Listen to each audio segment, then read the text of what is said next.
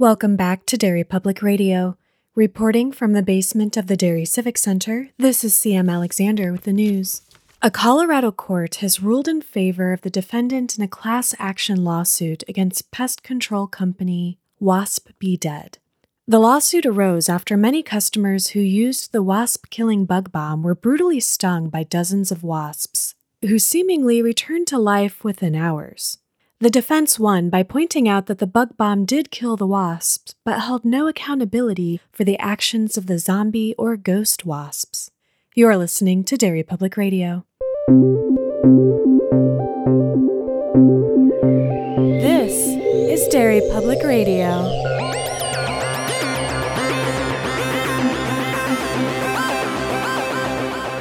Welcome back to Derry Public Radio, a bi-weekly Stephen King Book Club podcast. I'm one of your hosts, Joshua Kahn, alongside CM Alexander. Hello, everyone. And Benjamin Graham. What up, Constant Readers? And today we are covering our next selection in our Patreon selection series, The Shining, selected by Aidan White, and we are reading through chapter 19, with CM leading our discussion. CM, take it away. I mean, thanks, Josh.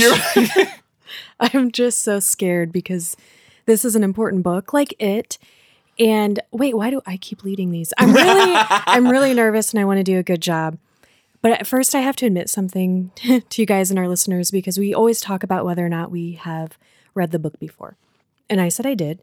And as I listened to this and read it, as I was going through this, I was like, there's no fucking way I have ever read this, because every sentence and every image that this book paints in my mind is so cool and unique that I would remember these lines. I would remember some of this dialogue, and it is all new to me. So this is my first time reading The Shining. Yes. First time with such a masterpiece. That's so exciting. Yes.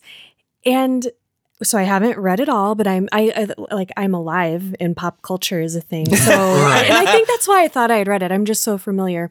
But I don't know what's going to happen for sure. But I have to say that I am really fascinated by how we are introduced to Jack, our main character, Jack Torrance, because the first chapter is titled Job Interview. And the very first line is a thought that Jack is having about the man, Stuart Ullman, interviewing him for a job. And it's like, we're told right away what kind of person Jack is with this thought. And I'm curious, do you guys think that his first impression of Ullman is fair? Absolutely. Oh my God. Ullman's a prick. I mean, yes and no. I think he is on the money. Ullman is just kind of a little bit of a dick that we see as he treats the other staff of the hotel. He's an asshole. That said, I do not think if this had been another person, he would have had a different thought. Because the opening line is a vicious little prick, which is not a kind thought. And he thinks later, as he's like kind of running down, Ullman's a stuffy little guy in a little suit. He has the thought, he doesn't think that he would have a different thought for other people in the situation that he is in. And you're like, oh, he's in a bad, like, yeah, of course he's not going to like it. But once we find out why he's in the position he's in, is another huge reveal of what an enormous piece of shit Jack Torrance is. Fully agree. Okay, thank you. Because I'm like, God, is there something wrong with me? Because I get that this guy is a dick, but I'm also like, he's really efficient. Well, and if you were a good employee, like, yeah, he might be annoying and mean, but I don't know that he'd be a bad boss necessarily. Depends. He's not bad for the people who own the hotel. Like, This is the first time the Overlook has turned a profit in, 70 years, I think he says, something like that. Yeah. And it's taken all this work. He's great at what he does, but there needs to be someone between him and the people he has to deal with under him. There needs to be a middle management position at the Overlook. So just for anybody listening, we're probably going to go, or I'm going to try to have us go, who knows what'll happen, into a little more detail than normal, details that I'm worried might seem mundane, but the book is so instantly fascinating. And somehow every paragraph in it notes something that is immediately recognized as important, or you just know that it's going to become very important later. The writing in this, I read this in sophomore year in high school. It's the only time I've read The Shining. And I remember really loving it. But the level of King's writing in this book is anyone that has ever said, I don't like King, I want to give them a copy of this book. Yeah. And be like, this is his best just prose, in my opinion. It's astounding. It's absolutely amazing. One thing that is, as you're talking about the small details, as Ullman is describing the Overlook and like the layout, the blueprints of it, it's so cool to me because I've been to the Stanley. Yeah. And the way he describes it, like I see it because I've been there. And That's it's so like cool. such a cool feeling to be like, yeah. Brag. In fact, the copy of my book I'm reading about at the gift my shop of God. the Stanley. Amazing. Okay, good, because I have a lot of detail about the hotel itself because it's clear to me, unless I'm wildly wrong, that the hotel is as much a character as the human people in this Absolutely. Oh, book. yeah. Okay, perfect. So we are at the Overlook Hotel. Ullman is showing Jack the floor plans with extreme pride. Would one of you like to kind of describe this hotel layout for us so far? Well, let me go back to my mind palace Oh since my I've been gosh. there. No big deal. Your mind palace. Wow. Don't call back Dreamcatcher while we're talking about The Shining. That's wrong. my warehouse. Yeah, it's 3 floors, and the main floor has, the reception desk. Off to one side is the Colorado Lounge, which is where they'd have music and parties. On the other opposite side is where they have the grand dining room and all this. Downstairs is where they have the kitchen, and they have the boiler, which we'll In the basement. get to a lot in the basement. And then there are 3 floors. And on the top floor and on the 3rd floor, which is a view I would desperately love to see in real life, the presidential suite has a full floor-to-ceiling windows with a view of the west, and it's supposed to be just breathtaking. But that's like the big sightseeing thing, big room that anybody would want to be in. Perfect. I didn't even need any of my notes. I took like really detailed notes on the layout Yeah. just in case. Yeah, they give like the full on, this is how many rooms are Yeah. on this floor. Here's how many rooms yeah. are on this floor. And he gives that. So I'm like, is this just part of his personality or do I need to know this? So very shortly, we come to understand both why Jack describes himself as a reluctant interviewee and why Ullman doesn't seem to want him there. We learn that the reason Jack is looking for a job is because he used to be a teacher, and he is not anymore because he beat the shit out of one of his students. We don't learn We that don't at this know that point. yet, though. It's just this vague thing. He But had it an is- incident, is Yeah. what they call it. A violent incident. Enough of an incident that Ullman knows about it Yeah. and thinks, you're a bad fit. Andy knows that he's an alcoholic because Jack's friend who got him this interview, and actually didn't get him an interview, got him a job, Yeah. Albert Shockley, is on the board of directors. And he's also, we're going to get into his and Jack's relationship, but they go through a thing together and now they're both sober for now. And so Ullman, I just think this is really interesting because he tells him basically like, I don't want you for this job. You are not the right fit for the job. Jack is instantly offended by this. And I think this is why I kind of like Ullman, because he has a very compelling reason for not wanting him, which he does describe to him. And he also acknowledges, like, you probably think I'm a bastard. Everyone who works here probably thinks so, and they're probably right. But kind of what you were saying earlier, Ben, I have to be to run this hotel, and I run it well. But before we get into more gruesome, grisly detail, Ullman gives Jack a really fascinating history of the hotel, starting with the date it was built, 1907 through 1909, by Robert Townsley Watson, who is the current maintenance man's grandfather. That's such a So weird awkward. line of descendants. And we also find out that this hotel is pretty isolated. Yeah, that during the winter months, the roads leading up to the hotel from the city or the small town of Sidewinder, Colorado, are completely snowed in. And for how many months? They are going to be completely isolated in this hotel. Yeah, from late October, early November through April. And Sidewinder is 40 miles away from them, too. So even if, worst case scenario, they have to get to this, it's going to take a very long time no matter what. And another interesting tidbit, the Overlook has hosted all sorts of famous and powerful people, which we're going to discover more about that towards the end of the episode. And it hasn't necessarily had successful management. It's changed hands several times. It was vacant in the 30s and late 30s, early 40s, and very important for reasons that I'm sure we won't get into for some time. The Overlook has a roque court and a topiary of hedge animals, which is also a big deal to Ullman. Well, it's not important. Don't worry about it. Won't come up again. No. So Ullman married the hotel in 1970. And basically, according to him, I said it on purpose. That was great. That was nice and subtle. You snuck it past me for a second. He is the only person to have brought the accounts into black. And then this is where things take a really cool turn because Jack's like, cool, this hotel is fascinating. You do a good job of running it. What does that have to do with you not liking me for the job? So let's talk about Ullman's reservations. Jesus Christ. About hiring Jack. Yeah. Yeah, he talks about it was his idea to bring on a winter caretaker because somebody to run the heat in sections of the hotel and to keep up maintenance because the winters can be really brutal, do a lot of damage, and they spend a lot of money on that upkeep. So it's cheaper to have somebody here taking small care of it piece by piece or so that nature doesn't get its claws in, is basically what he says. And he talks about the first hire they had, Delbert Grady. And he thought, this is great. He's a family man. It's him and his wife and his 2 kids, and they'll be able to keep each other company, and it'll be great. They certainly keep each other company forever in this place because he goes into full cabin fever and he kills his daughters and his wife and then himself. It's tough. It's not a good first go at the job.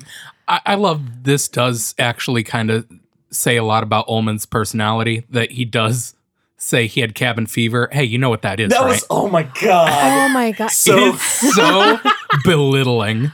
I'm more irritated with Jack's response to that because he's like, well, Grady didn't go to college and only stupid people get cabin fever because they don't have enough to do and smart people know better. Jack, this is the first time I'm going to say this, and I feel like we need a counter because I'm going to say it a lot. Jack's a bit of a prick. Yeah, no, okay, so I started off, with Jack as a huge piece of shit. And I would just like to take a second to apologize to Louis Creed. Because I had the exact same feelings about Louis fucking Creed that I did about Jack Torrance, and not earned by Louis. I don't Jack know, man. Fucking earns it. They seem like they would be buds. They have similar personalities, something about them. And I didn't think about it until you mentioned it. Switch those characters in these books, and yeah, I bet they go fairly similarly. Yeah, probably. I gotta say, I like Jack. I know you do. I figured you would. What does that mean? I don't know if I like the implication. What I like about Jack is how much he wants to be better. Like that, you root for him so hard because we've discussed many times on the show about seeing the person, not the addiction, and that is something we are seeing Jack going through. And he's still, still pretty early in his recovery, and just seeing in his internal modeling, we get when he reflects on some of the things we'll talk about later, and those thoughts get darker. You just want to root for him so hard to fight against it because you see where he let himself go and how far he really doesn't want to go back. Yeah, no, I don't want to be misunderstood. Jack is one of the most fascinating characters we've got in the book. Yeah, you are absolutely right, Josh. It's interesting because, and I'm going to continue to say that Jack is a prick because it's like his brain is messed he's not. The alcoholism has nothing to do with him being a prick. He just inherently is kind of a prick. But Stephen King has very deliberately set up his internal dialogue so that we see how prideful he is and how he contradicts himself. God, that pride. How he lies to himself, how he lies to others. And sometimes he does face the truth. My sympathy for Jack, we'll get to this, but it comes out more not when I'm with Jack, and especially not when I'm with Wendy thinking about Jack, but when I am with Danny thinking Yeah. about Jack, and then Oh, seeing the way God. Danny and Jack interact, it makes Jack a person you do want to root for, even if he doesn't help with that himself.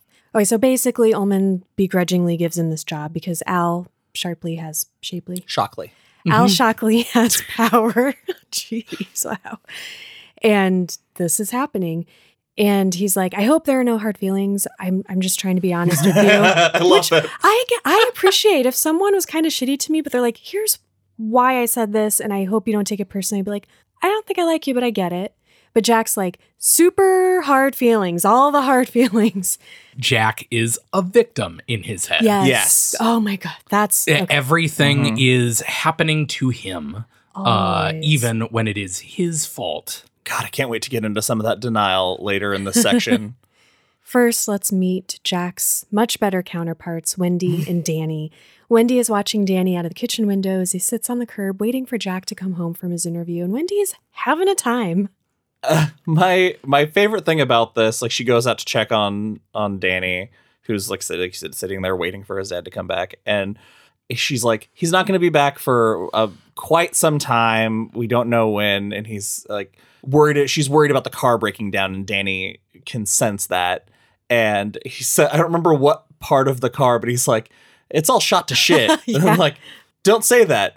Fuel gauge or whatever the problem was. And he's like, no, shot to shit. Don't say that. It's I such loved a that. great. Yeah, the interaction and the casual family closeness between the three characters, even Jack later when he is being a regular-ish family man, is so endearing and so well written. You instantly care for these two so much, even though Danny is a scary fucking kid. I feel like Is that just me? You just gave me a look. Like I would have never. I'm interested to hear why you say that, but the word "scary" never popped into my mind. Maybe it's imagine it was your kid who frequently has spells and then knows stuff and is constantly saying stuff like, my friend Tony that's real far away told me that a thing I shouldn't know. Yeah, that's scary. That is spooky. See, I can't even relate to that because I don't have kids, but I hear horror stories about people who have kids and their kids are like getting, like they're toddler age, they can talk and stuff. Right. And they'll be like, they'll find them in the closet facing the wall. Like, what are you doing? I was hiding from the ghost, Daddy. It's like, what? So the kids are just generally terrifying to me. That is true. It is funny because the way he is written, his like quirks, his shine is written so fascinating that it could easily be interpreted as Danny is just the most what's the word? Intuitive? Like intuitive, empathetic kid in the world, and he just senses everything. Or he has psychic abilities and can talk to ghosts and stuff. I think it's not scary because we get this understanding of what this experience is like and what these powers are from Danny. So we're not seeing it from their parents' perspective first and getting that moment of, why does he know that? That would be scary. Right. No, I don't think scary is the No, I know what you exact mean. word I'm looking for. No, that's He's good. just It made a me spooky think. fucking kid. Yeah. This is also where we get the first hint of Jack's pride, if that wasn't obvious from spending a few minutes with him. Because Wendy is really frustrated that he's out there doing this interview because Al was going to help him, but Jack didn't want to accept a, quote, handout. And so now they're being put in this situation and they're coming from a bad situation because of something else he did, because now they had to move. They're in this dilapidated apartment with neighbors who fight each other in the middle of the night upstairs. Danny doesn't have any friends, and it's not a good situation. You get the impression right away that Wendy's life is not turning out the way she imagined it. I just like her because she's a strong, thoughtful woman. Mm-hmm. And yeah, you definitely wish when you get some of their history and the fallout of something Jack does or did, you want to run up to Wendy and be like, just go. Yep. Just none of this had to happen. Nope. Yeah. You just don't want her to suffer anymore. Yeah. So Danny and Wendy are talking, and he asks an interesting question, something that Jack and Wendy have already talked about. Okay, if this comes up, if he asks, how are we going to respond? And they decided that they were just going to be honest and tell him the truth. Would one of you like to describe what Danny asks and how Wendy responds? Yeah, Danny pretty much asks why they're stuck in this situation, really. Like you said, they're in a much worse place, and he's away from all his friends. And she kind of straightforward just says there was an incident at your school where your daddy taught with a student, and it turned out bad, and now we have to go. And in her head, she's thinking about George Hatfield. He got cut from the debate team, and then Jack saw him slashing their tires and hit him. And that seems pretty straightforward, but later we find out so much more about this story. I cannot wait. I know. And I bring this specific moment up because Wendy here says something chilling. She says, quote, sometimes he does things he's sorry for later. Sometimes he doesn't think the way he should. And it gets even more chilling than that when Danny responds with, did he hurt George Hatfield like the time I spilled all his papers? Ugh.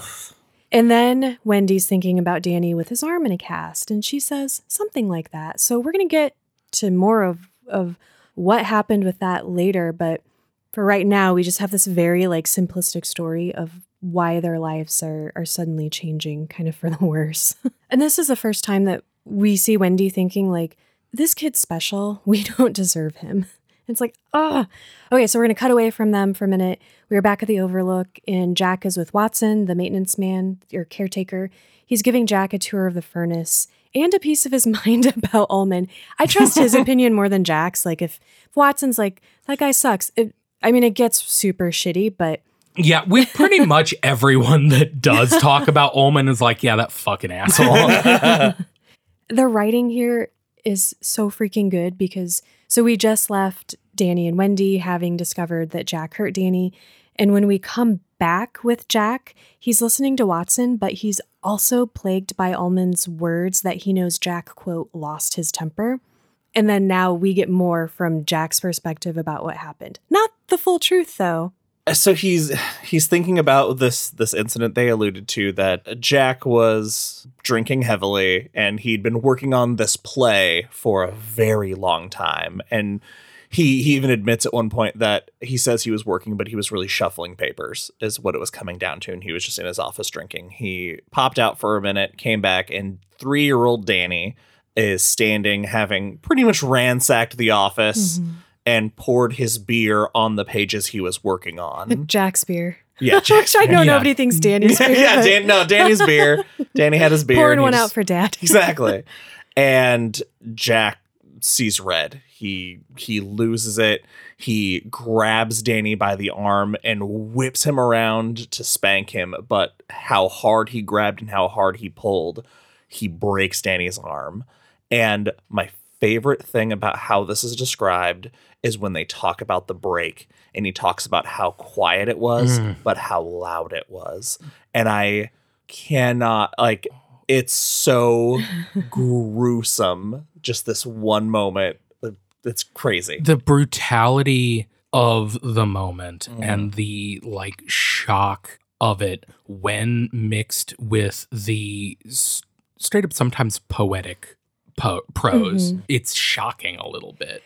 You're it's written so almost prettily. It's why are we describing something so horrible with such powerful imagery? It makes me jealous that I can't think and write that way. The writing is I think next level. I think it's because you want to get away from that moment because it's so brutal, but because of how beautifully written it is, you have to sit in it for a little while, and it makes it that much worse. Can I share what stood out to me about Jack's recollection? Yeah. He says that Danny cried a little when he grabbed his hand and bent it, and then he immediately corrects himself and says, no, tell the truth. He screamed. And that's right before describing the sound, this beautiful sound of the bone breaking, cutting through the fog of his rage, but he says it didn't stop the rage like you would think it would have. It only intensified it because it let him then feel the shame and remorse and terror. And then I was also just so struck when Wendy comes in and grabs Danny. And I just have to read this because it's so simply stated, like all of these parts, but so powerful. His eyes met the eyes of his wife, and he saw that Wendy hated him.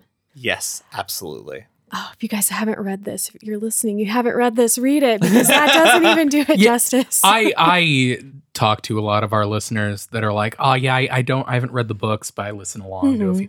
Stop the podcast. Stop the go podcast read or right listen. now. You have to read this. Yeah. I listened to this 3 times and I read it once. I'm enjoying it so much. Yeah. Okay, Honestly, God, we're almost a half an hour into this episode, and the family hasn't oh my made to be God. It's overlooked like chapter yet. 5. Yeah, It's Oh, like, I'm so it's like that's sorry. how much. But that's how much there is. Like, there's so much character building and backstory. You have to get all that front loaded here because of how King returns to these stories, Yes. giving you a little more information from a different character's perspective. All of these, it's like all of these stories are foggy memories becoming clear. absolutely. That's my favorite part of this book is how almost dreamlike everything feels because it is just like floating between these 3 family members, and everything Danny says is like a dream. Like everything Danny does is very foggy and like floaty. Does There's- any of that make sense? Yes, It's all- absolutely. There's And it no, won't make sense unless you've read this book. Right. Stop the podcast to read the book. There's no wasted sentence Oh, no. or moment in this book at all. I think we've said something else was like, oh, the best written book that he's done that we've covered.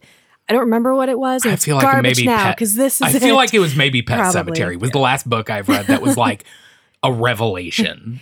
So I want to point out something else while we're still with Jack, and we don't have to go into it because I could be wrong, but the Overlook seems to already have its hooks in Jack because he does something that he's going to continue to do later on that I only noticed here because I read it 3 times.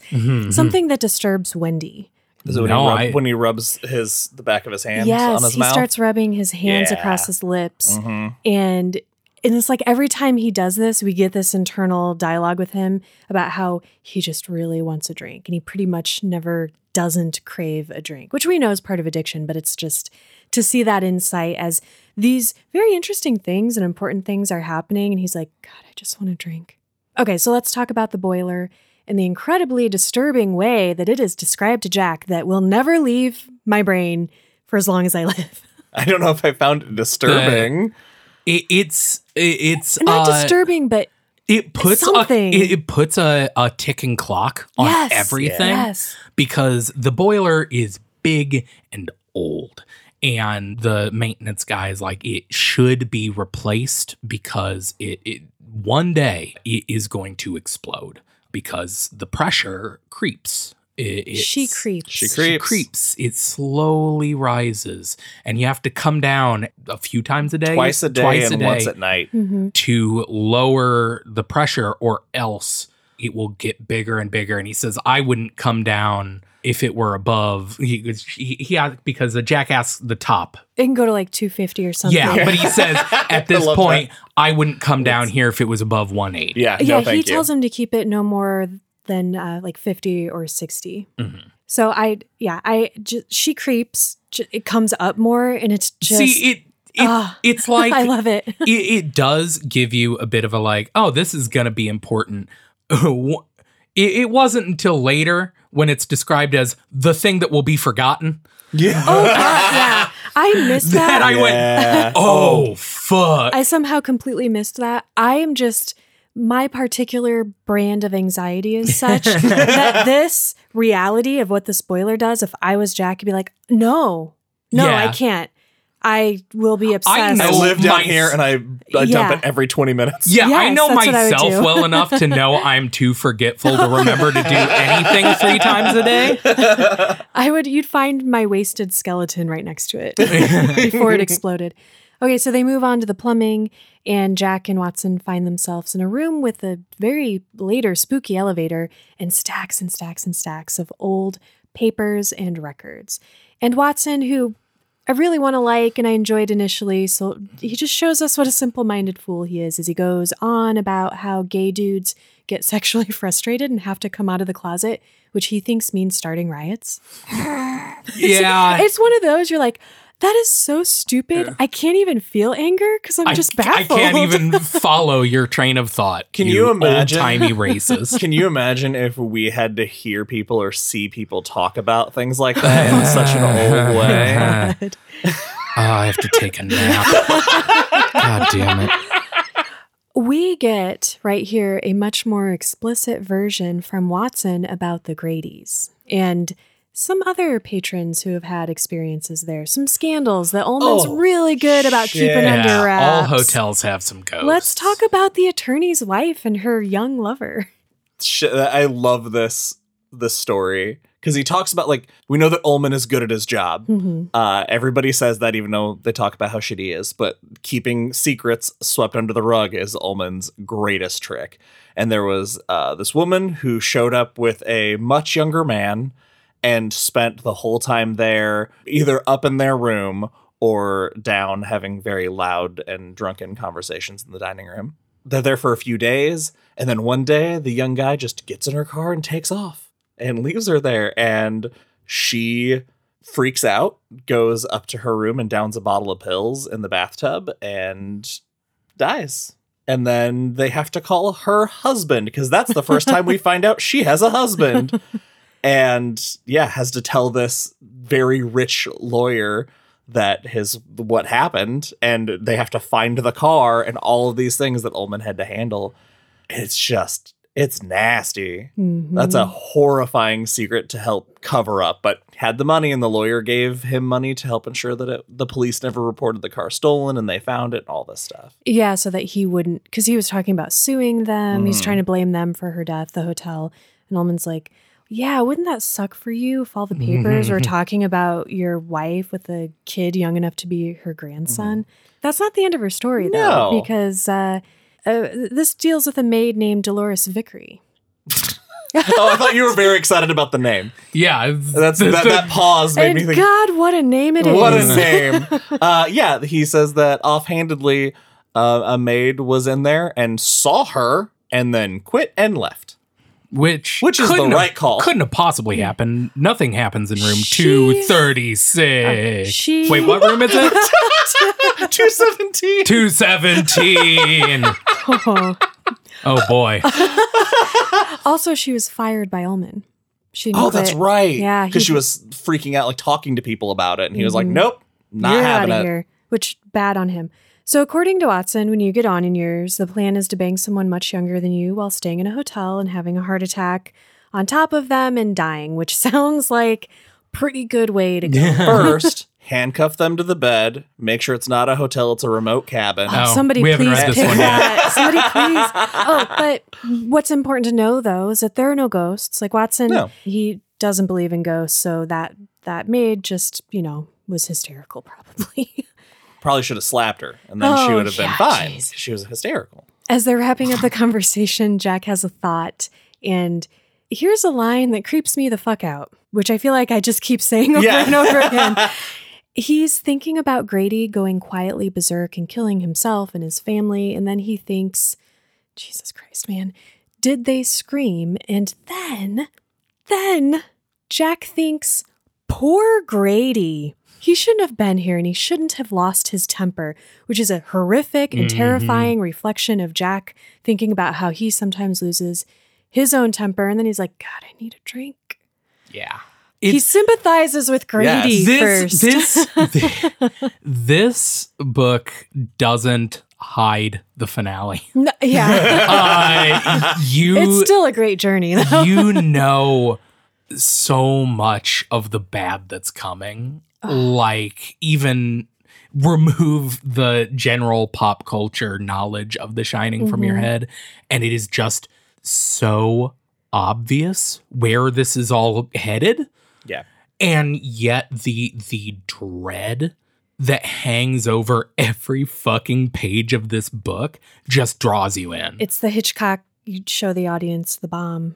Yeah, it absolutely is, because you know that Jack doesn't stand a chance. Yeah. And in my notes is like, this is my first real, they're fucked. Okay, you guys, we have lots to unpack in this next section because we're back with Danny and we're about to figure out what exactly it is that makes Danny so special. What we've been talking around this whole time. Danny is how to discuss Danny. How old is Danny? 5. 5 years old? That's crazy. My nephew's 5, and imagining him Shining.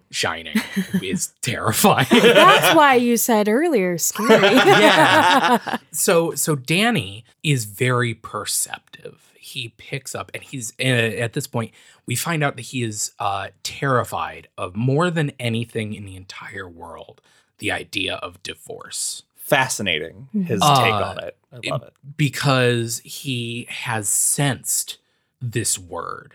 And I think he even says, like, a friend of his parents had gotten divorced. Yeah. They had to go to court. Yeah. He wasn't sure what kind of court, like a tennis court or yeah. It's all his thoughts are all written so perfectly childlike. Mm-hmm. Like, it is all kind of the vague understanding of the adult world that a 5-year-old would have. Yeah. But just the idea that he knew his daddy was doing the bad thing and that it was driving them to think about divorce. And at first you're like, oh, he's just a bright little kid. Except that sometimes when he thinks about it too hard, he will go away and talk to his friend, Tony. When he thinks about anything like too hard, or when he tries to figure out what other people are thinking, when he tries to hear them. Yeah, because he has like a low level constant buzz of other people's thoughts. Yeah. And when he focuses too hard on it, he goes into this trance. And it's the best part of the book, in my opinion. The transition of him thinking of just the book explaining and giving you this insight into Wendy and Jack's marriage. And then suddenly you hear, Danny. The audiobook version is so who's good. The something Camp, because it's George C. Scott Campbell.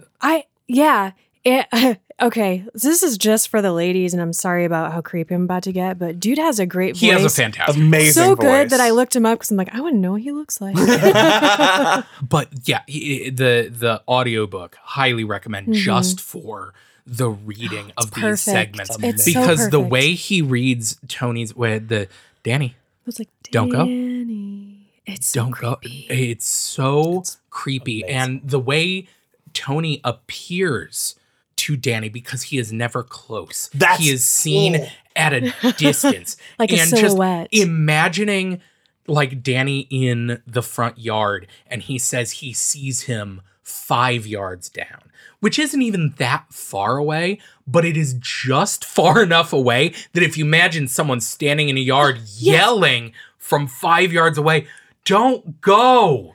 Ah! Yeah, I that's didn't fucking know horrifying. that I had a phobia of people standing about 5 feet from me. But now I do. Yeah, it is the No, that was great. yeah. It's just I struggle. I think the hardest part of talking about this book is just the writing. Doing the it prose justice. is Yeah. so good and like dreamlike is the best way I can describe it. This is one of those books that I feel like we've talked before about how we all imagine certain scenes differently.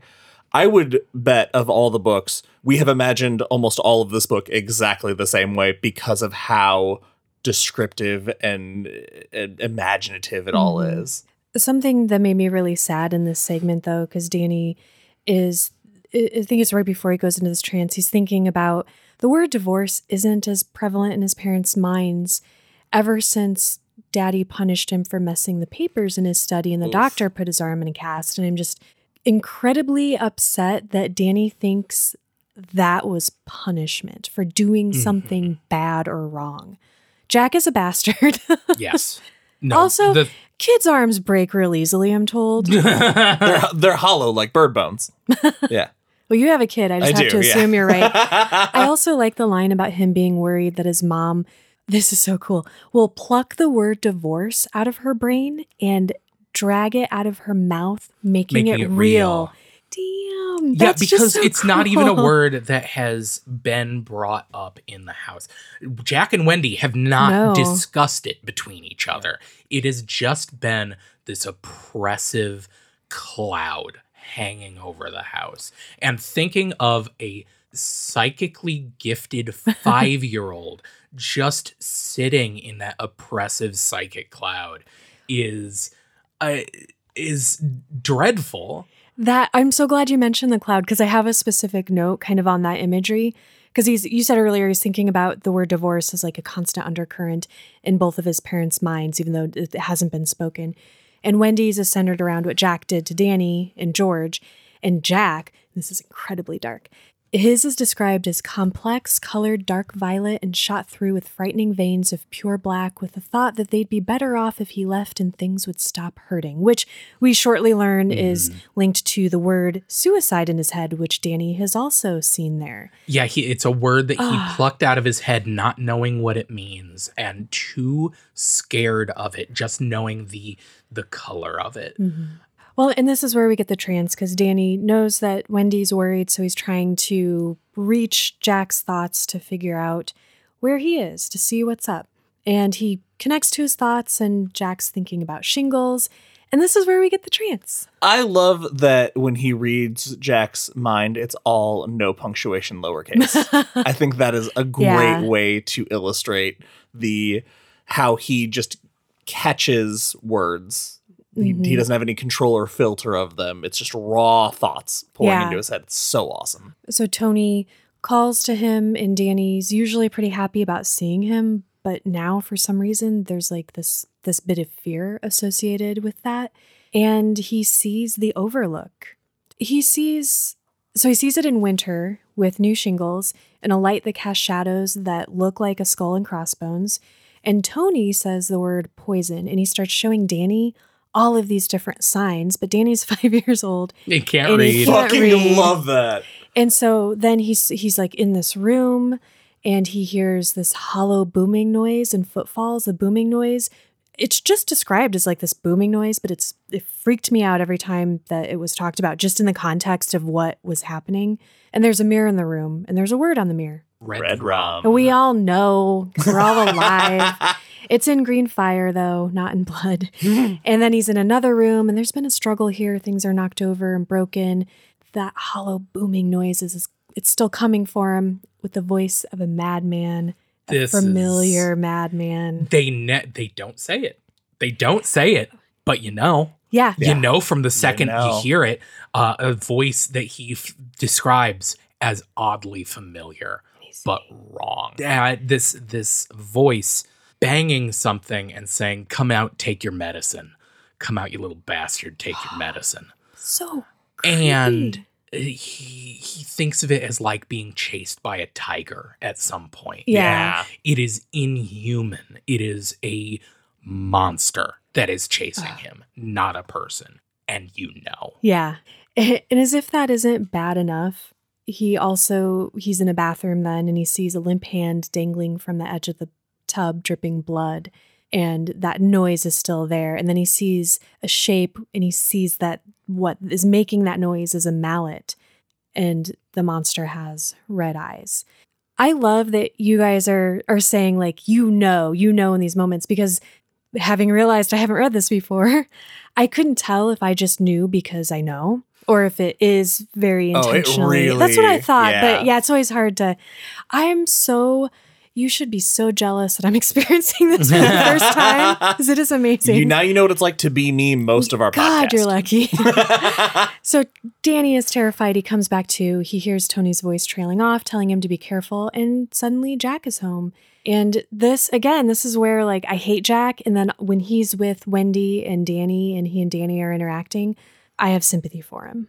So Danny is scared, but he's like, you know what? Sometimes Tony shows me things, and those things don't always happen. So maybe this will be one of those things. Okay, so Jack takes Danny, I'm just going to mention this briefly, to the shopping center so he can call Al and thank him, even though they have a phone at home, which he takes considerable time to bitch about how Wendy made him get. But then because of his pride, he doesn't want to make the call in front of her, even though he doesn't care what she hears him say. It's like the last thing he has to hold on to, he says. And I get that. Like with he's admitting to himself how he royally fucked up their whole lives. He even says another year and he would have had tenure. Like if he had been able to hold it together just a bit longer, he fucked everything up. So his pride is just the last string he has to hold on to. And it's doing him so many so favors. Good. I am proud of him, though. We find out that he'd only been sober a very short amount of time before getting fired, which brings us to Jack and Al. Do you guys want to talk about the bicycle? Mm-hmm. This part is amazing. I love this because it keeps the... Okay, how do I describe this? My favorite part about this book is the ambiguity. There are, because King has said in interviews, yes, the supernatural element is real. He always considered the supernatural element of it to be a part of it. But parts like this part are so supernatural feeling. Yes. And you don't know what really happened. Okay, what happened is him and Al had been out drinking. And on the drive home, or wherever, they're driving down the middle of the road, and suddenly in front of their car, out of nowhere, is a bike. They hit a bike in the middle of the road, slam on the brakes, and freeze.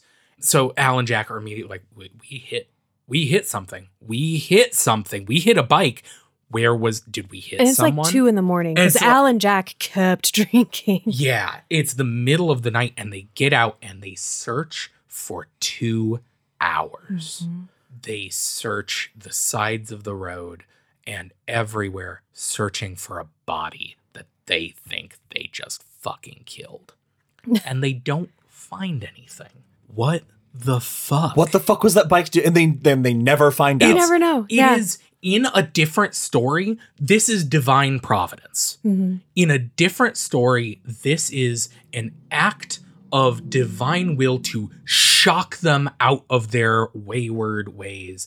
And this is their come to Jesus, get sober moment. And I mean, it is. Because afterwards, he goes home and Wendy comes up to him, and this is the moment that Wendy says, we need to talk about something that is going to be best for me and Danny and maybe you, but we should have talked about it a while ago.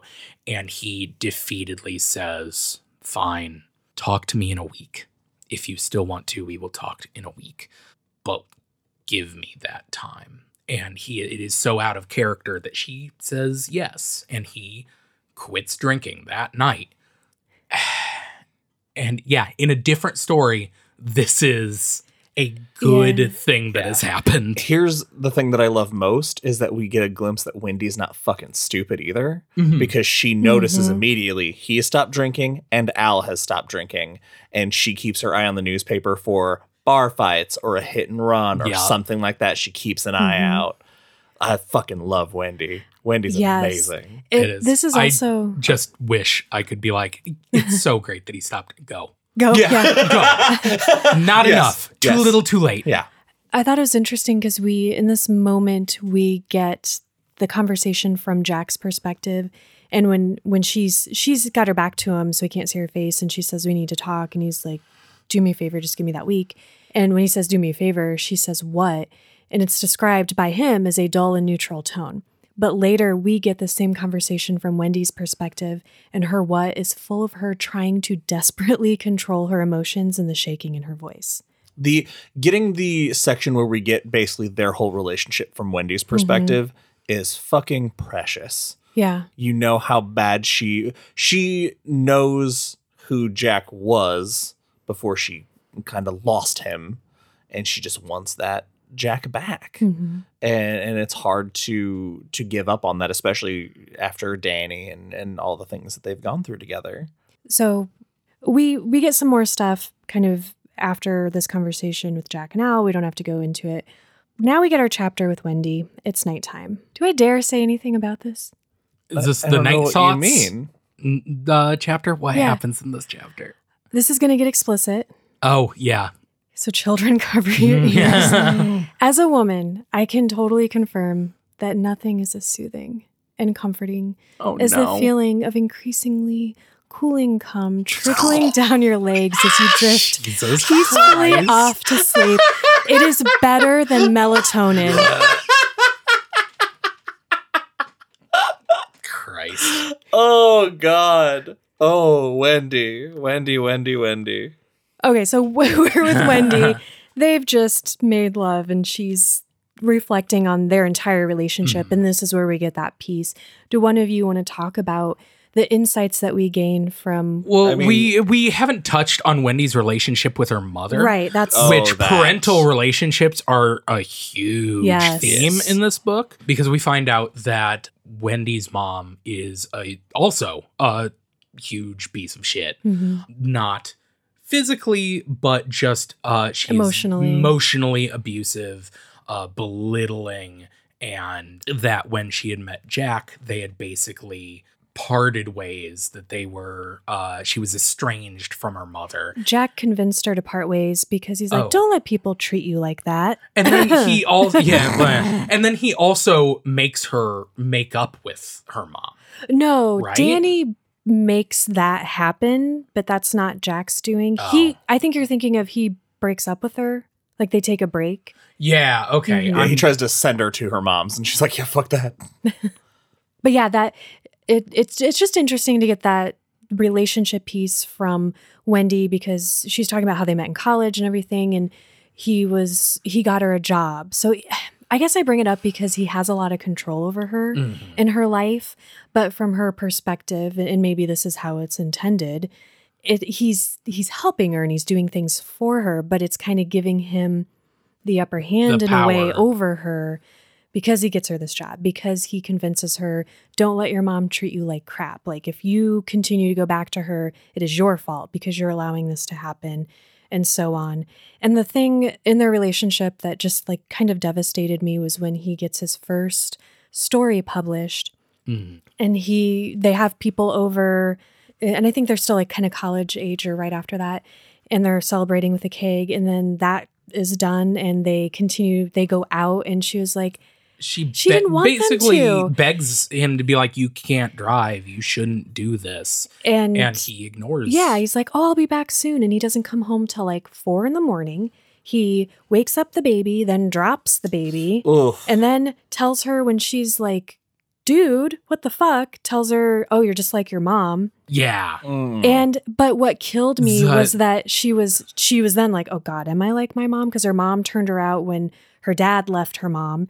And she's like, I can't hold on to my husband. He had to take his joy out of the house. He didn't celebrate with me. He went out and got drunk. And it was like, Yeah. we know And- addiction's a and disease and the- it's hard, but it's just a hurt. But then his response at the end, the sullen, don't tell me what to do, yeah.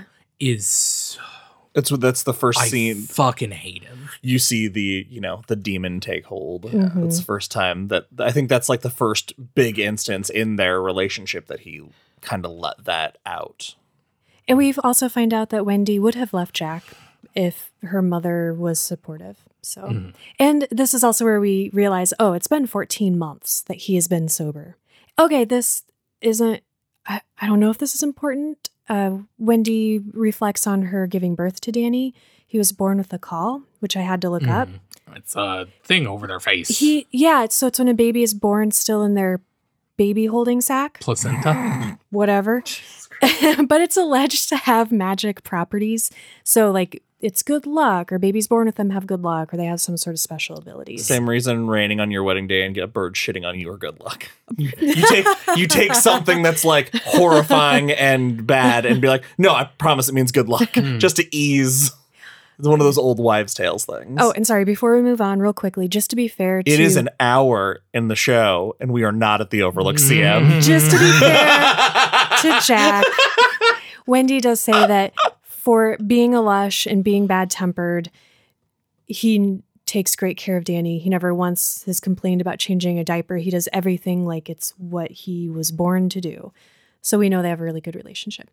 Okay, so we're going to leave Wendy. She's got that exquisite gooiness cooling on her thighs. Ew. But I didn't do it. Stephen King did it. No, Jack did it.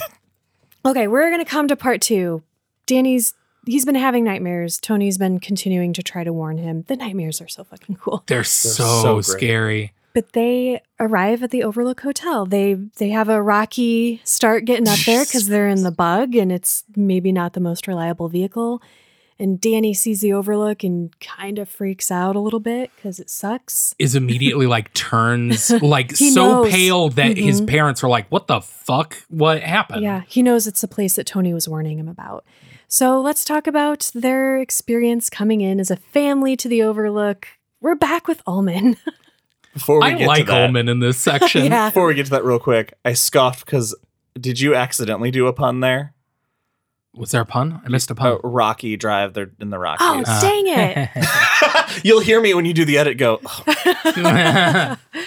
Sometimes magic just happens. I wanted You to don't make plan sure for that it. we didn't skip over it if it was very important to you. I know sometimes they're on there. All right, sorry, Ben. I like Ullman in this section. He's just like, he's running around and Yeah. being just like a little busybody. Like, He's a little doing, businessman. Yeah. don't know You get the sense of how much he cares about this hotel. Yes. You It's can't just, help but it's a respect little someone endearing. who takes pride in something they're doing and is good at it. Yeah. And so they're checking in basically and getting the final rundown of like how everything's going to go. They're going to be given the tour and all of that. Let's see, what's the most important part to talk about? There's so much, and I want to get to Dick I know Halloran that's the problem so I'm much. Yeah, having right. too. Well, they see their quarters and nothing really. There are these just cute family moments Yeah. that we have here that we won't go into because then we'll never stop talking about this book. But Oh, I know the one thing out of this beginning part I want to talk about. First of all, did she have nice hedges, Daddy? Oh Great my moment, God, yes. great conversation because part of the reason Jack got this job is because Al Shockley knew he trimmed topiaries and stuff when he was in college. Great conversation, a most adorable thing that happens.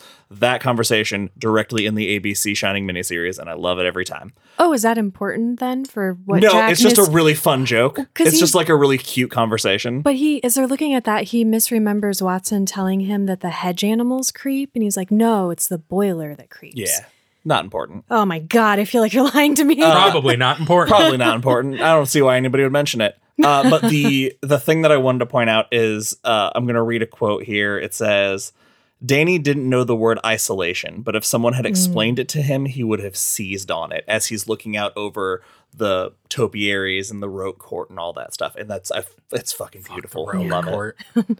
Okay, we can do it now. We can talk about Dick Halloran. The hero of the black spot incident in Derry. Yeah. Yeah. We've met. Well, we've heard about Dick Yeah, before. we've heard about Dick is the reason we have Mike. Yeah. That's true.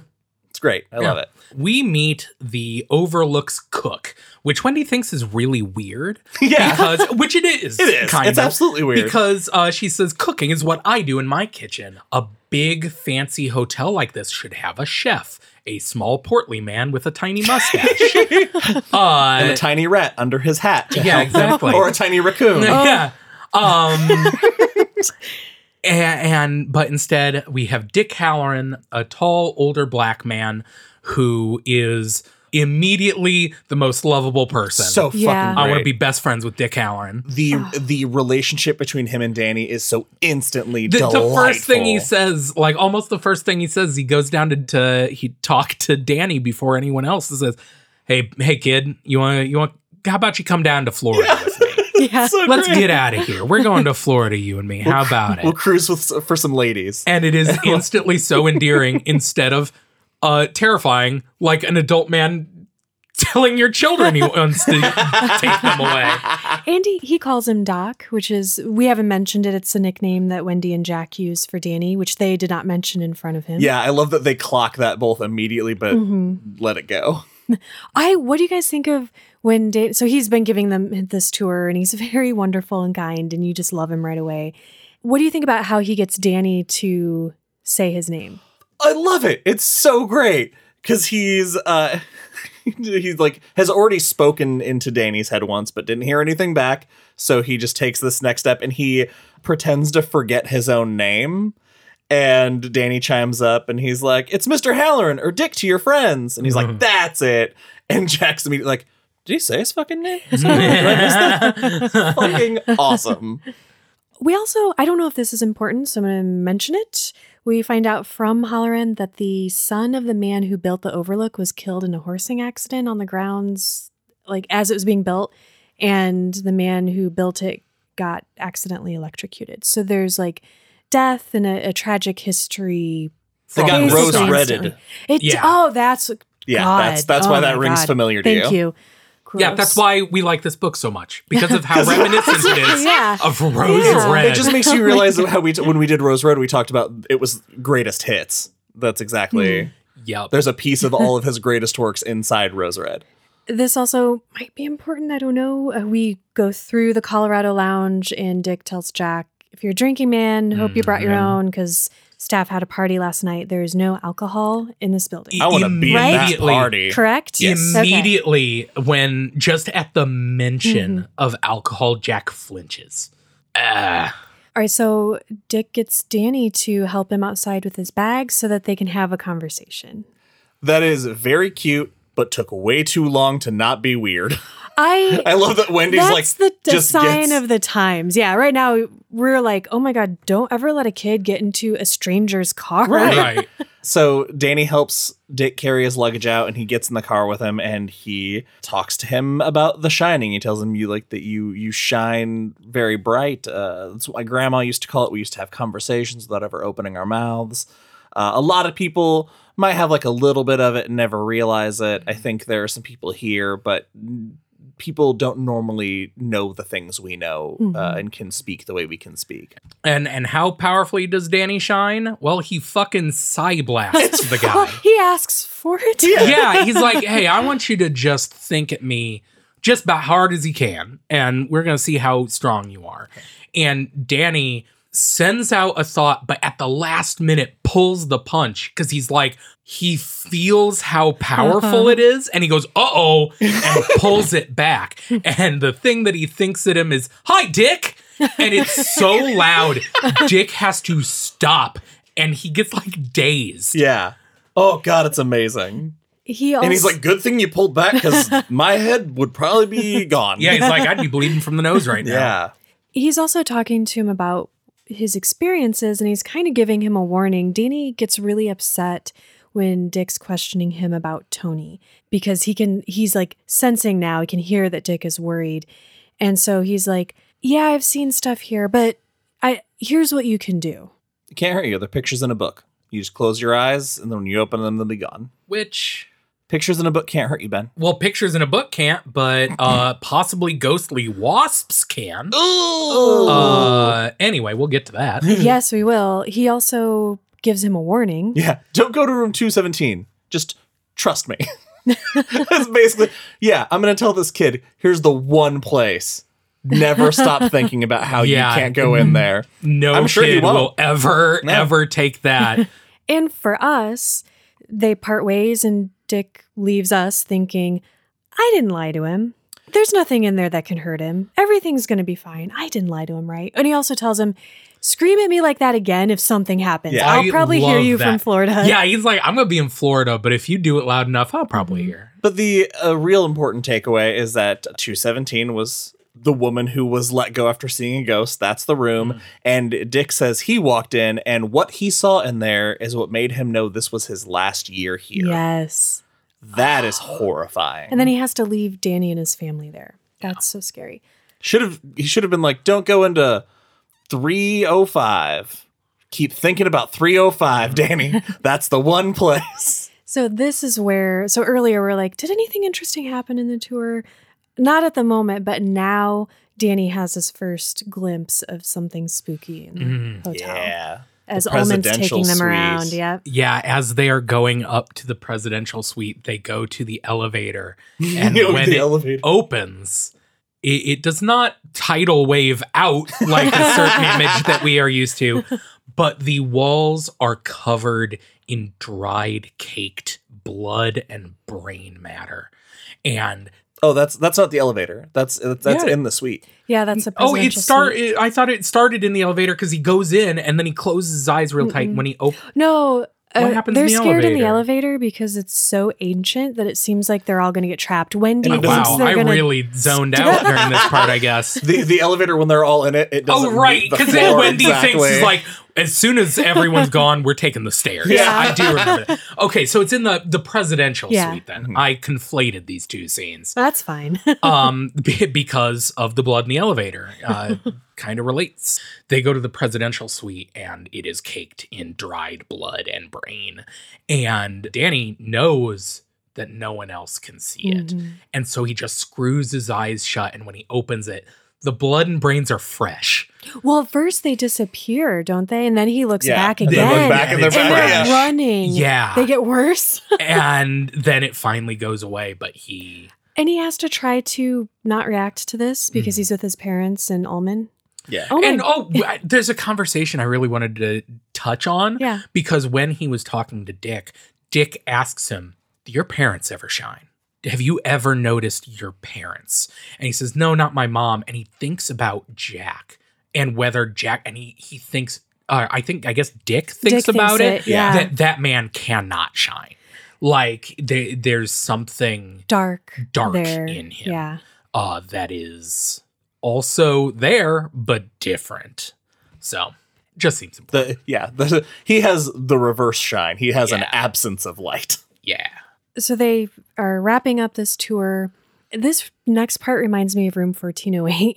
Danny is terrified by the fire extinguisher. I love that. Yes. It's just described as what it is, but it is ominous in a way that I literally cannot put words to. Well, and it's a fire extinguisher none of us have ever experienced. Yeah, it's Like, an old Has a tiny hose. Yeah. fire extinguisher. And just sitting on the wall, Danny like moves around it because he's so afraid of it.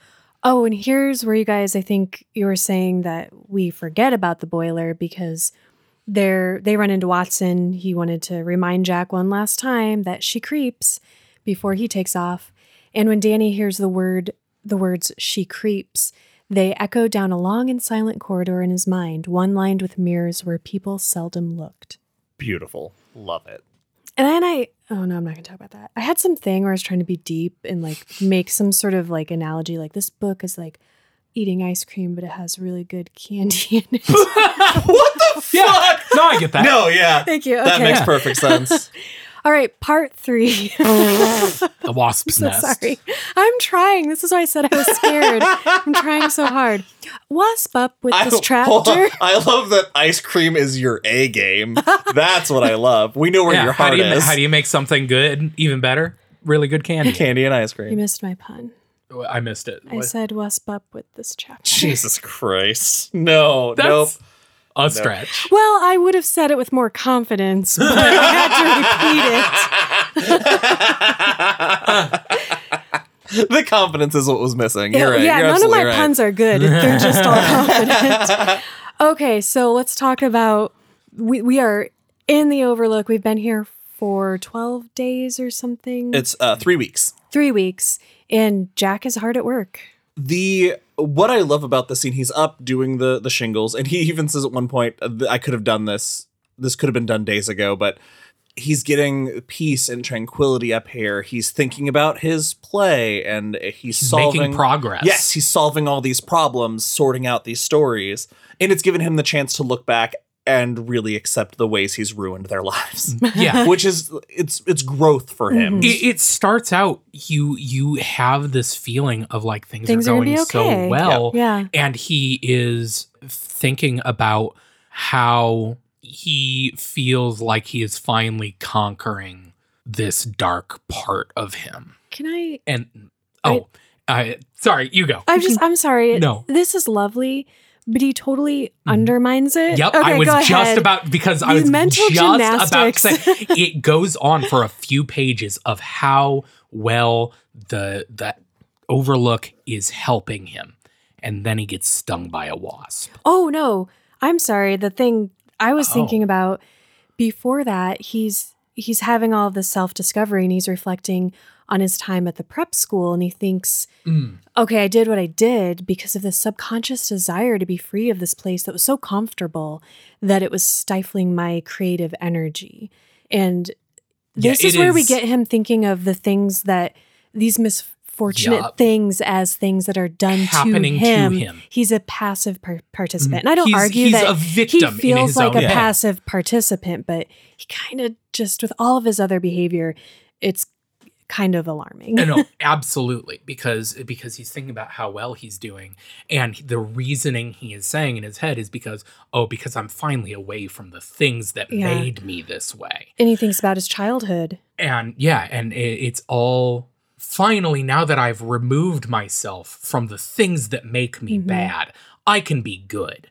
Except he is then stung by a wasp, and the rage immediately bubbles back up, and he immediately blames the wasp for this rage that he feels, and says, the things that sting, and as he's killing these wasps, thinks, well, that's fine, I can sting too. And this is where we learn too, it is not just a symptom of the diseased like alcoholic brain that he's definitely still recovering from, even if he's not actively drinking. When he was a kid, he had this temper. Something happened. A neighbor lady spanked him because he was playing with matches. And so then he threw a rock at a car and his dad caught him, beat the shit out of him. And after that, he came upon a stray dog and kicked it. Yeah. It's like, we know Jack has a lot of problems beyond what's immediately obvious. He's known in his reflections. He's like, I've always been an alcoholic because something in my brain just hasn't been there. And it really sounds like no one ever taught him how to deal with any feelings whatsoever. The anger. Especially his anger. Deep anger problems. This next part is fascinating because we finally get the full story about George Hatfield. We know instantly that Jack is jealous of George, and this begins to fuel a very unhealthy dislike because he's seeing George as the privileged version of himself, and he thinks that George floats through life, gets all the ladies, he's like totally made it. He never struggles. Meanwhile, George perceives that something is up with Jack and thinks Jack doesn't like him because he's gay, which Jack doesn't like even realize or know about. Yeah, it is. We haven't even gotten to that in this section. It does it because he tells Jack, you don't like me because you know. Oh, it's never confirmed. I just assume that's what he's talking about. It's pretty obvious. But but because we're hearing it through Jack's mind, he never says, oh, he thought I didn't like him because he's gay, because Jack is clueless. Apparently. So George Hatfield joined the debate team because his dad was a lawyer and wanted his son to be a lawyer, just peer pressured him into it. And he was great. He did so much prep on both sides of the argument, and you could not fuck with him. The problem is when the pressure came on, he developed a stutter, and it cost you points, cost you your argument. And he says time after time, I didn't want to cut him. I wanted him to figure it out. And George becomes very belligerent and aggressive, comes up to him and is like, you're fucking me over. You moved the time ahead. I was watching the clock. I saw that I had time. And he's like, I swear to God. And Jack's in his head is like, no, I never. Until a few minutes later. Yeah, he believes himself. In the same thought, he's like, and if I did, it was only a little bit. Just to put him out of his misery. That's the thing. It is so... the denial is so deep that he cannot admit that all of these things are because of the shit he is doing. Well, and so in this final part of this argument, he tells George, it's you stutter. That's it. And George, while stuttering, says, I don't stutter because it's so tense. And Jack completely misreads this cry for help because he is so obsessed with how he's feeling about it.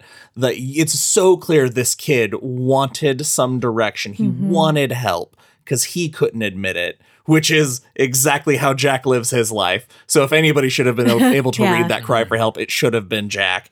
And instead of listening, Jack is embarrassed by his own shortcomings that he will not listen. I Yeah. love the way you describe that. Yeah, that is, it's so frustrating.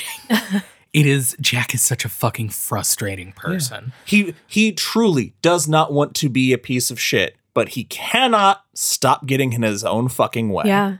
He Yeah, believes his lies, which Mhm. is heartbreaking. Well, it's the hardest part about not being a piece of shit is having to admit, wow, I'm a piece of shit and it's my fault. Yep. That's the hardest part, is having to accept the responsibility for why you suck so bad. So then a week later, Jack cuts him from the team, and Jack comes out to grab something from his car, and he catches George in the act, slashing the third of 4 tires. And George holds the knife up at him. He blacks out, pretty much is what he says in this moment. Not before Jack smirks at him and says, fine, come take your medicine. And then the next thing he remembers is someone pulling him off of George. And there was a new dent in his car, and there was blood on it. Coming out of George's ears. Yeah. So he gets kicked out of school and Jack gets fired, but not before like 6 of his best debate students drop the team. So it's like clear that everyone was terrified by him losing control in this moment. All right, let's talk about Wendy and Danny come home because they'd been shopping. Good on them. Like, the roads are going to close for Christmas. I don't know if I would have had that foresight to go shopping super early. And Jack, I wondered so much if he actually used the bug bomb or if because the way it cuts, we are with him and then this thing happens and then we come back and it's like he sees the shingles and he doesn't remember doing all of them. So I wondered if he just thought he used the bug bomb, but He didn't. had to have. That I don't know. that theory did rock me for Okay, a full okay. 30 seconds, but I had to think about the fact that if he hadn't used the bug bomb, the wasps would have come out much earlier than they ended up doing. Yeah, no, that's probably right. It just threw me for a minute. So what he does is he gives this empty wasp nest to Danny because he had one as a kid and he thought it was really cool. I don't know if this is a thing or if it's They just are pretty bitchin'. Well, no, in and of itself, if this next part is a thing, Wendy has a very strong reaction to it. Well, it's No, horrifying she has looking. she has a phobia or something. It's weird because later too, she kind of like breaks down like, I hate it. I hate him. It's creepy.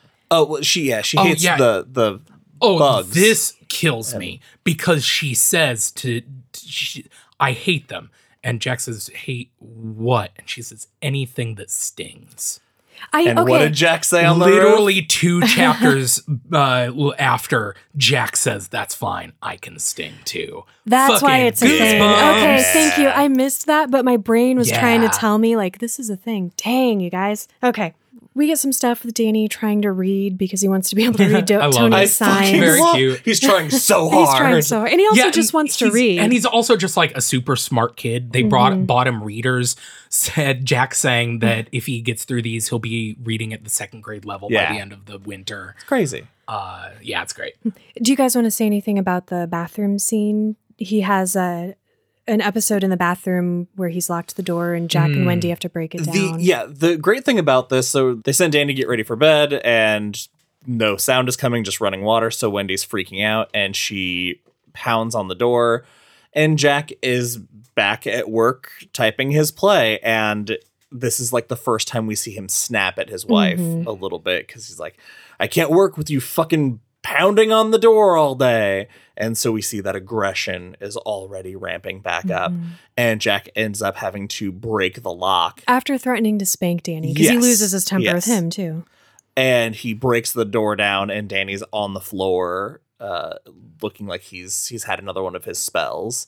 And it's very scary for a while. And Jack is like shaking him until he finally comes to, and Danny has no idea what happens. He just, I think he just says red rum when he And opens he his says eyes something or- about a timer. Yeah. And so when he comes to and he's said something about a timer, that catches Jack's attention. Oh, no, he says something about Roke. Yeah, we That's where forgot he- to mention much earlier in like the first section of the book, Danny had seen a blood and hair caked roque mallet in Jack's car. He also says something about the timer, though, because then Jack shakes him like, what? And Danny stutters and he screams in his face, don't stutter. Which, of course, Jack like freaks out. Like he internalizes, oh shit, I've just done something. And Danny starts crying super hard. He is so upset. And Wendy observes Jack wiping his mouth, which I only noticed earlier because of this part. And we find out here, too, that it's wiping his mouth is something he did a lot during his drinking days. So he loses his temper and then he calms down and they start trying to figure out, they're quizzing Danny on what happened. And he says, I saw Tony down in the mirror. And Wendy's like, behind you? He's like, no, down in the mirror. Also horrifying. What does that fucking mean? I don't know. But he asks, Daddy, was I being bad again? Heartbreaking. So fortunately, though, Wendy scheduled doctor's appointments, checkups for all of them because they're going to be snowed in for the winter. And so they're going to go to bed and everything's going to be totally, totally fine. Before they do this, Danny and Jack have a conversation when Wendy leaves the room. What do you guys think about this? Couldn't foreshadow harder. It's so sad. Like, he just asks if he would ever hurt him or Mommy. Well, maybe I'm reading too much into this because he asks him if he'd ever hurt Mommy and he says no.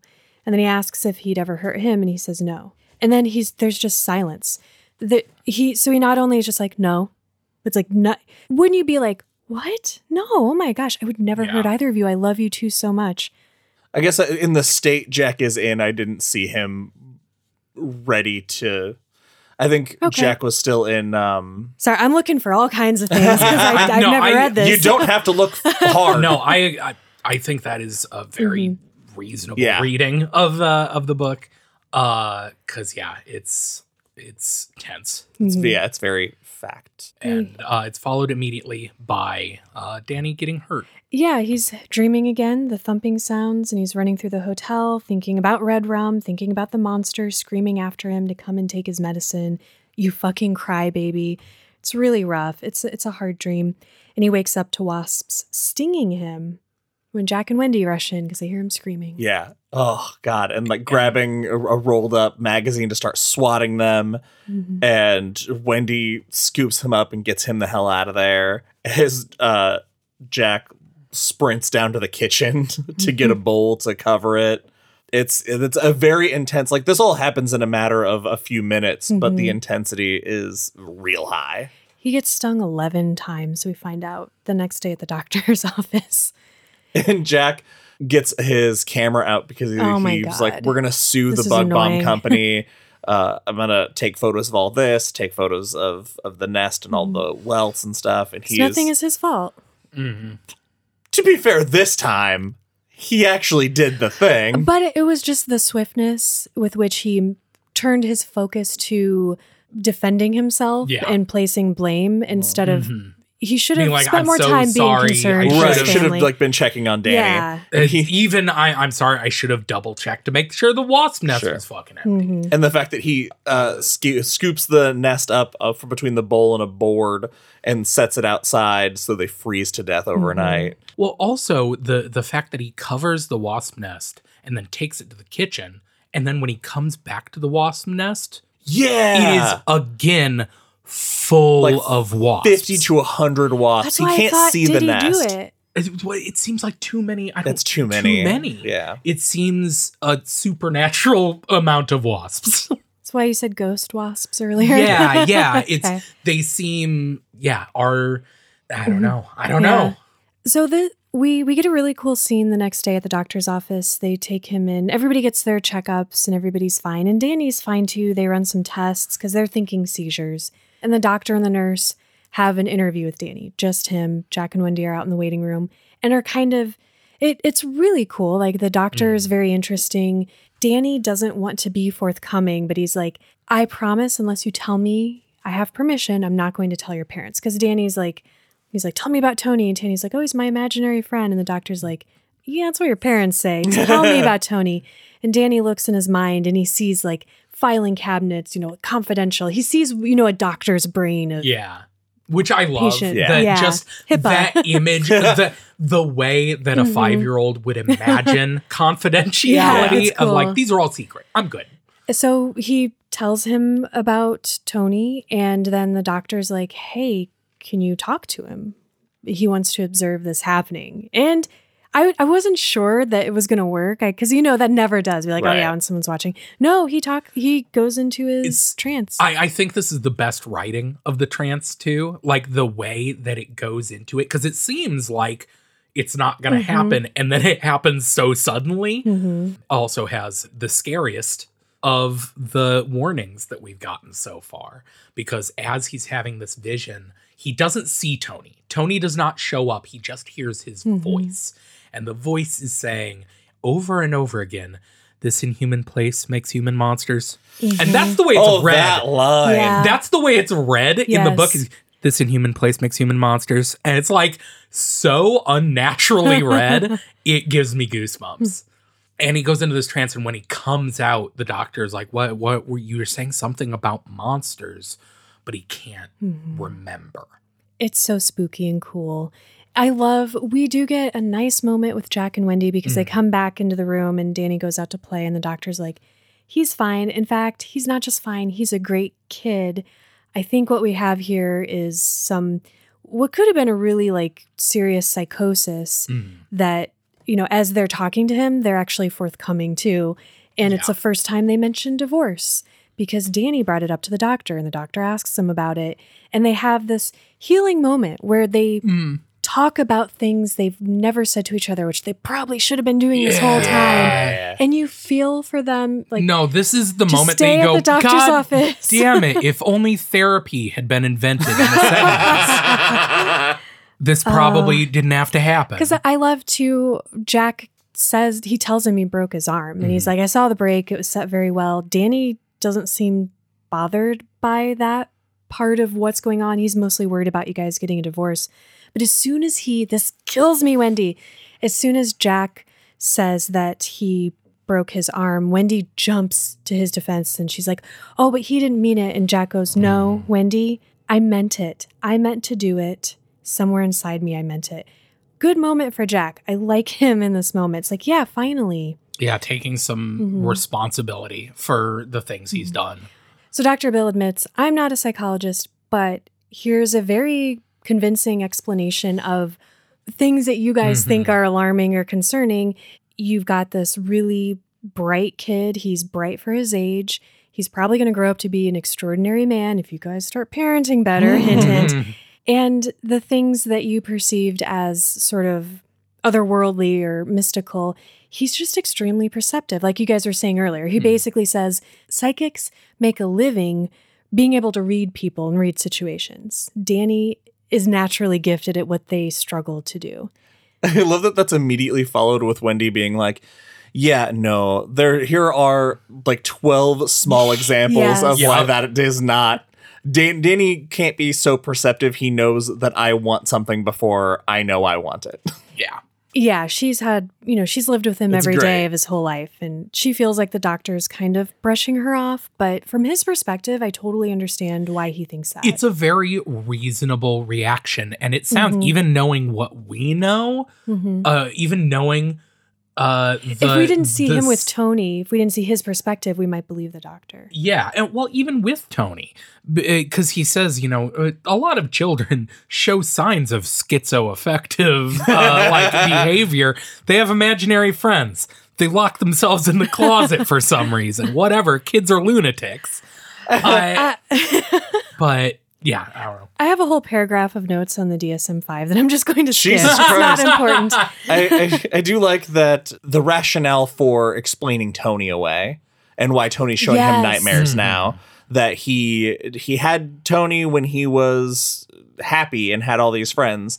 Now he's growing up and he doesn't need Tony as much. It's the other way. He had Tony when Jack was drinking. Oh, that's right. It was when he was drinking and everything was bad. He invented Tony to help him, to just help him when he needed someone. And now that things are getting quote unquote better, he's purging Tony. And that is why Tony is showing him nightmares to, like, I don't know. Tony is trying to fight for his existence. Yeah. And it is upsetting. Eventually it will work its way out. Yeah.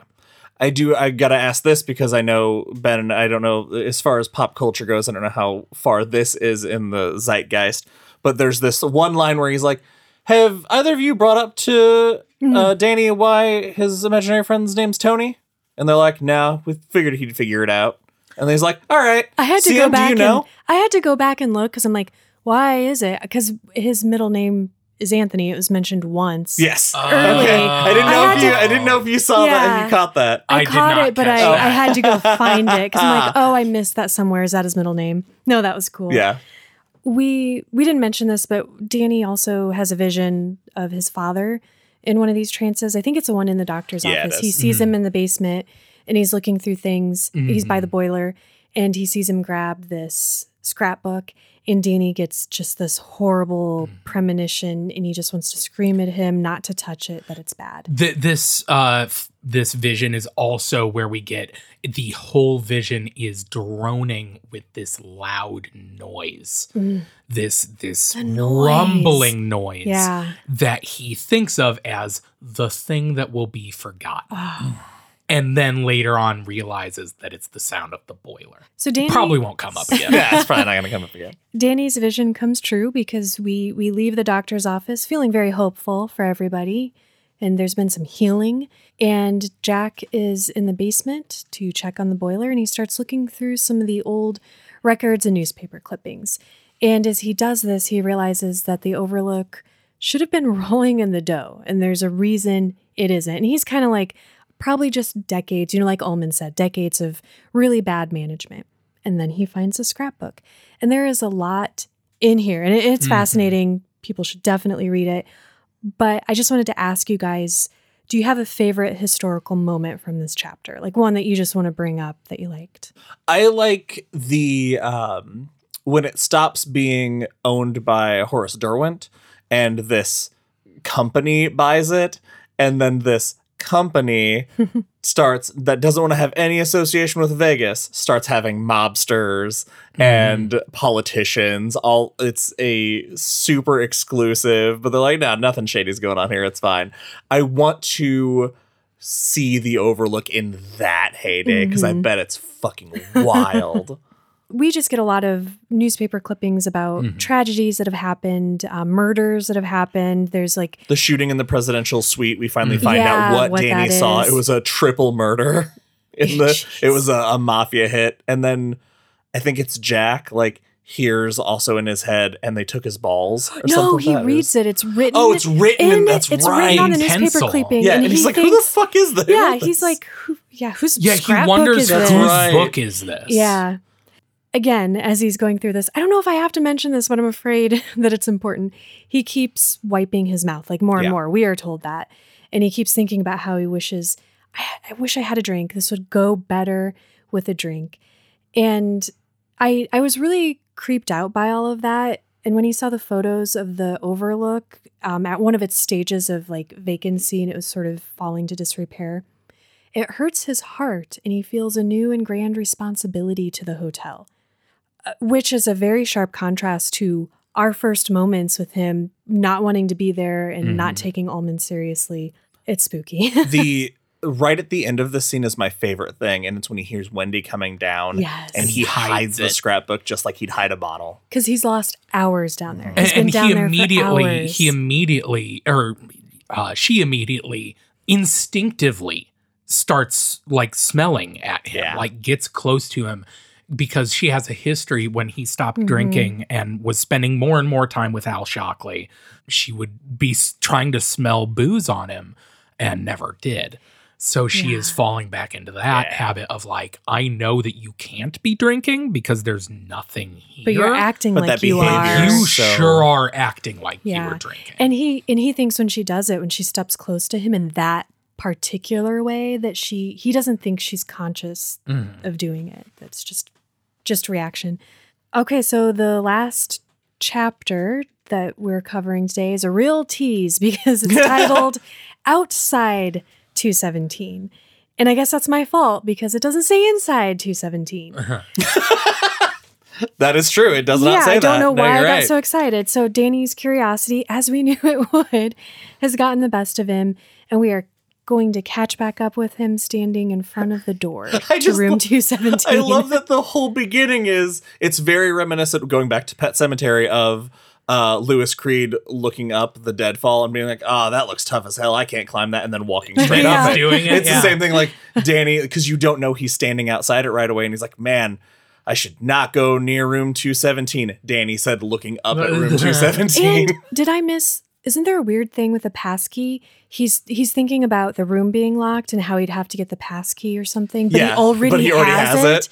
That really freaked me out. He knew he was going. Yeah. He doesn't get very far, though. He's got the same denial as Dad does.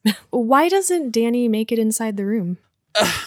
You know, why does he not go all the way in this time? Because he gets real close. Like, he even puts the key in the door.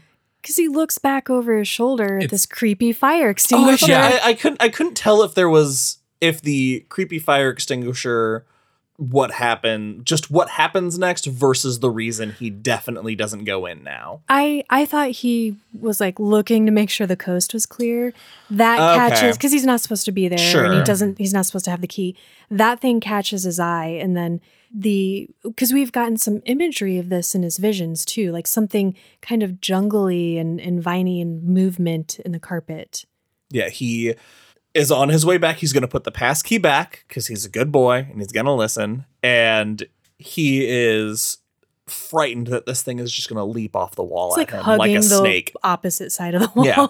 And he's about 10 steps away and the brass nozzle drops to the floor and the hose unravels. He's like, fuck. But it's a very real depiction of intense child imagination. Like, I'm sure we all played that game when we were kids. Yep. And so he's like, all right, this is dangerous, but if I just run past it, it can't get me. Like, I'm so much faster. And he makes a run for it. And as he passes it, he hears it chasing him. And he leaps over it. I love that he describes it as he Yes! jumped so high, it felt like his hair brushed the ceiling, even though he knows that's impossible. Yeah, that's just how bad he wanted to clear it. And he does not chance a look back at it because he knows that'll slow him down and then it'll get him. And he makes it to the stairs finally, and that's when he turns back. And it hasn't changed position. It's still laying there on the floor like it was. And that is where we are going to leave this family for now. Boy, what a lovely place to leave All them. right. That's it for this episode of Dairy Public Radio. As always, thank you for listening. Join us for our next episode where we will be covering through chapter 37.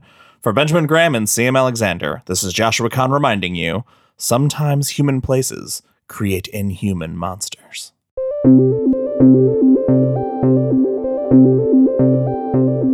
Hey everyone, CM Alexander here. Thank you for listening to The Shining Part 1. We hope you enjoyed it. We have a teaser for you at the end of this outro and a special announcement. But first, if you haven't already, please take a moment to rate and review us because your ratings really do help us out. They keep us near the top of the charts where other listeners can discover us. So we really appreciate it. Also, check out etsy.com/dairypublicradio for merch and patreon.com/dairypublicradio for perks and bonus episodes like the one you'll hear a bit of in a moment. We have some very exciting news, though. A local brewery, Nerdspeak, is making a very special Dairy Public Radio beer for us in celebration of our coverage of The Shining. The tapping will happen on June 11th, and we will be sharing more details about the beer, theme, and events as we get closer to the date, so keep an eye out for that. And here's a teaser from our Patreon episode of Sometimes They Come Back. All right, I'm going to fix the ending. Okay. All right, let's do it. Here's my pitch. So everything happens as normal, except for earlier, both his wife and son die, because that'd be awesome. So it's just him in this face-off. Man. All right, I'm not done. It's going to get worse. Oh my God. That's all for now, listeners. Goodbye.